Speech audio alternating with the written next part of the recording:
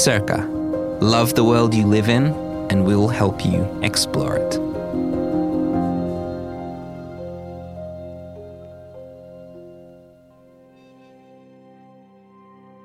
So earlier this year, I got my best paying commission ever, and it was $2 per word for 1,600 words.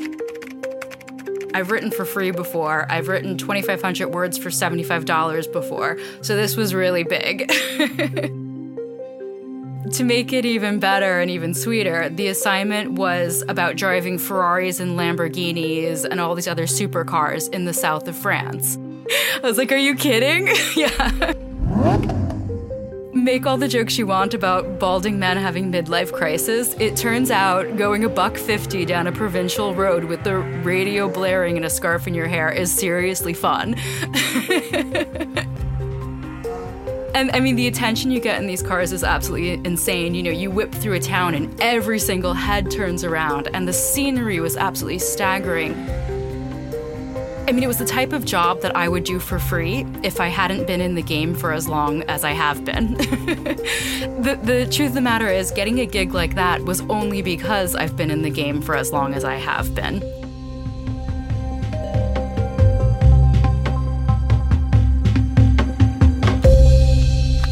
That's our friend Nicole there, showing that if you stick at it for long enough, the world of travel writing can take you to some pretty incredible places. And, well, that's what this Circa Journey series is all about. Today, episode 5, Nicole is going to give us access to a side of the business that some people, writers especially, can be a little reserved in talking about. That's right. Today, we're talking about money. How to get it, how to maximize it, and what to do with it. Nicole shares with us the 3 financial factors that help her keep her career on track. She gives us an idea of when to really go for travel writing as a full-time career. She talks about writing for free or not, and the eternal battle of influencers versus journalists. As always, I'm going to let her do the talking, so here we go. Ladies and gentlemen, your guide on this travel writing odyssey, Nicole Trilivas. I haven't really had that experience of looking into my bank account and feeling sheer terror, but it's only because I'm going to be super honest and tell you why. I'm very risk averse when it comes to money. You know, those are the type of people who the minute they have $1, they have to spend it. I'm one of those people who, if I have $1, I have to save it. Like, it's just one of those inherent qualities in myself. I don't fight against it. I just go with it.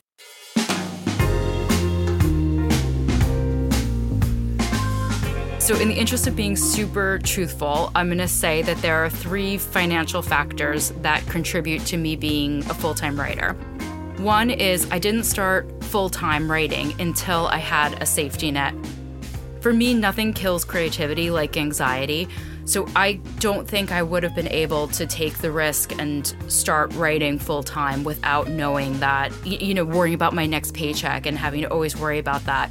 When I lived in New York, I worked in advertising for a big chunk of time. As I mentioned before, I worked for a travel company. So I built up a reserve of funds in order to go off and know that I wasn't going to have a steady paycheck. The second thing is, and this is the case for most full-time travel writers, I do supplementary copywriting and sponsoring content a lot, and I do it kind of like whenever those jobs come along because they tend to pay better than traditional kind of travel writing. And the third factor is I have a partner with a conventional full-time job, which means a steady paycheck. So I have that in the background knowing that if anything comes to it, I do have a backup. So because I want to be super honest, I want to make that clear because a lot of people don't really talk about that part of travel writing, but it's a major part of it. I mean, also too, I'm old enough now to know that I don't have to suffer for my art. Suffering does not breed good art. In fact, taking care of yourself breeds better art. I'm still a rock star as I take my multivitamin and go to sleep at 10 p.m. I remember when I graduated high school, 20 years ago now, I remember being okay, I want to go off and I want to be a travel writer. And I just kind of publish some stuff online, like basically anyone who would take my stuff. And it wasn't very good. It was all sort of like rudimentary. They say it takes, I think, like 10,000 hours before you become an expert in something. So it took me being a grown-up and communicating on a corporate level and on a professional level for probably 10,000 hours. And it took me that long to find my voice as a writer and then set out and do it on a professional level. A part of me is like, I wish I, really pursued it full-time earlier. And then I look back and I say, you know what? I pursued it at just the right time because I got my skill level to where it needs to be. And a lot of times there's some people in this industry, not a lot of times, but there's some people in the industry who just know how to hustle. They're really good at networking. They're really good at, finding the right people and getting their foot in the door, but they're not a really great writer. And I'm glad I was able to kind of get my craft up to a level that, I'm happy with some of the time. We'll be back after the break with more tips from Nicole. When people find out you're a writer, you get routinely asked to write stuff for free. And they tell you, it'll take you 5 minutes. And that might be true. It might only take you 5 minutes. But those 5 minutes are a culmination of 5 years of experience. Mark Twain once said, I didn't have time to write a short letter, so I wrote a long letter instead. So being concise and being able to write efficiently, is such a skill that people don't know until they really start trying to do it for themselves. And it's such a luxury to say no, to be able to turn down the projects that you don't feel super excited about working on. And that's something that comes after all of those years of work and toil. That's like an achievement. You've unlocked the next level.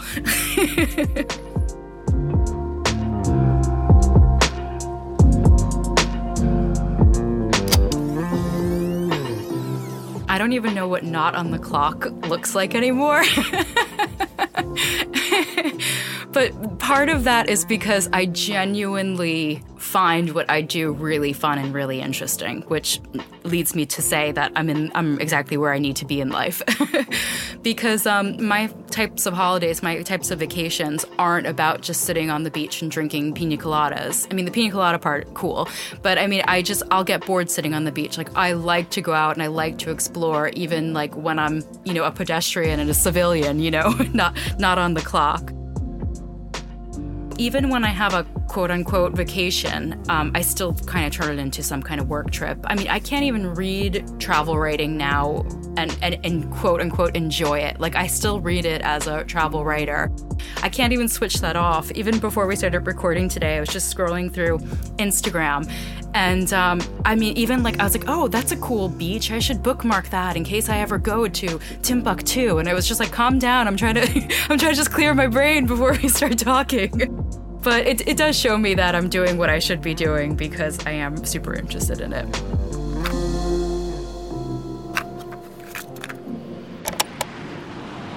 Some practical ways of making money while you're on a trip, even when you're not like officially on a trip, is just trying to butcher the trip up and make the most out of it and seeing what you can sell on the back end of it. So you can do a destination piece, a hotel review, a spa review. Can you talk about the restaurant? Can you do any interviews? Can it be part of a larger roundup in trends? So I'm always kind of thinking like that to see how I can make the most out of one trip. And then another part of the practicalities of it is finding out which magazines are open for commissions right now, because a lot of magazines only use an in-house staff or only use, a few contributing editors. The other thing is finding out who pays. A lot of travel publications and a lot of newspapers actually don't pay their travel writers because there's people who do it for free and it sets a bad precedent, and so that's just their rules. And then the other thing you have to think about too is rules about press trips. So some publications allow you to go on press trips. They have no issues with it. Some publications say you can do a press trip, it just can't be a group press trip. It has to be an individual one because they don't want to compete with lots of the same stories coming out at once. Some publications say absolutely no press trips, but then they'll pay you for expenses. Some publications say absolutely no press trips and then they won't pay you for expenses.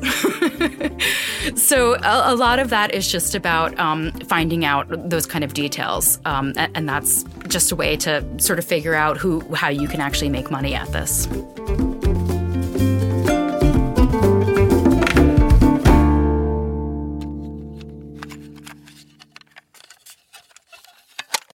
just been a lot of shakeups in the industry. So there's been a lot of editors who have changed magazines or editors who have gone freelance, that kind of thing. A lot of magazines folded. So almost every single airline magazine was shuttered during the pandemic. Yeah, so now those are slowly coming back.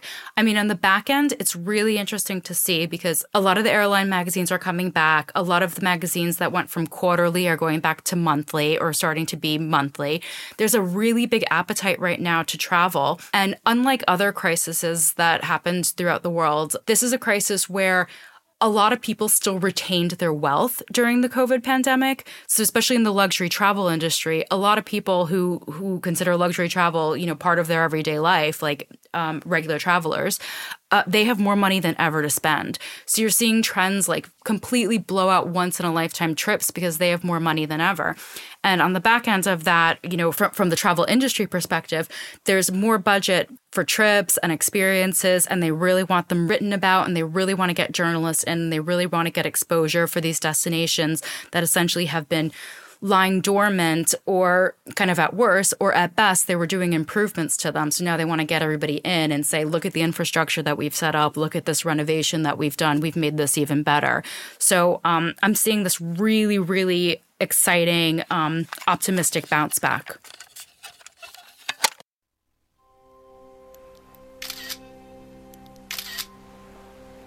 If you're on TikTok or you're on Instagram, you're under this obligation to show the most beautiful side because it's art in a very traditional way. Like, it's art that's supposed to be beautiful. Whereas when you're travel writing, you get to be so much more nuanced and you can tell the truth in the way that they're not allowed, quote unquote, to tell the truth.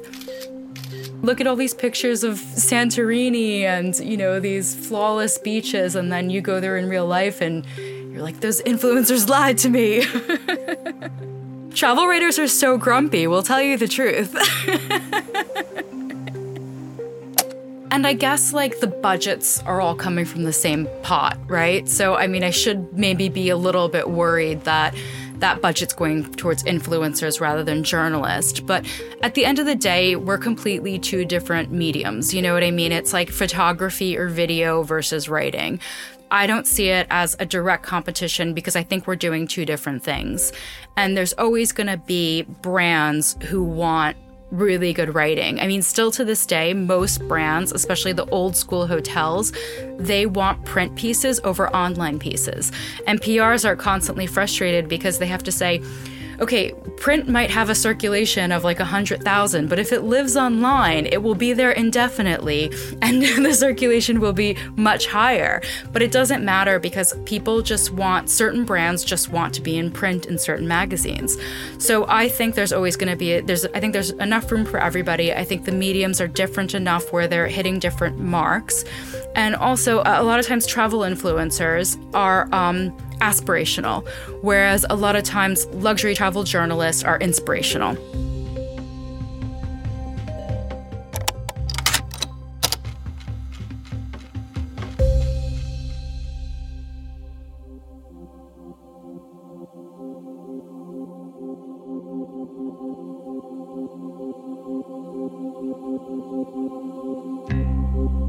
Thanks for listening to part 5 of our travel writer's journey with Nicole Trilivas.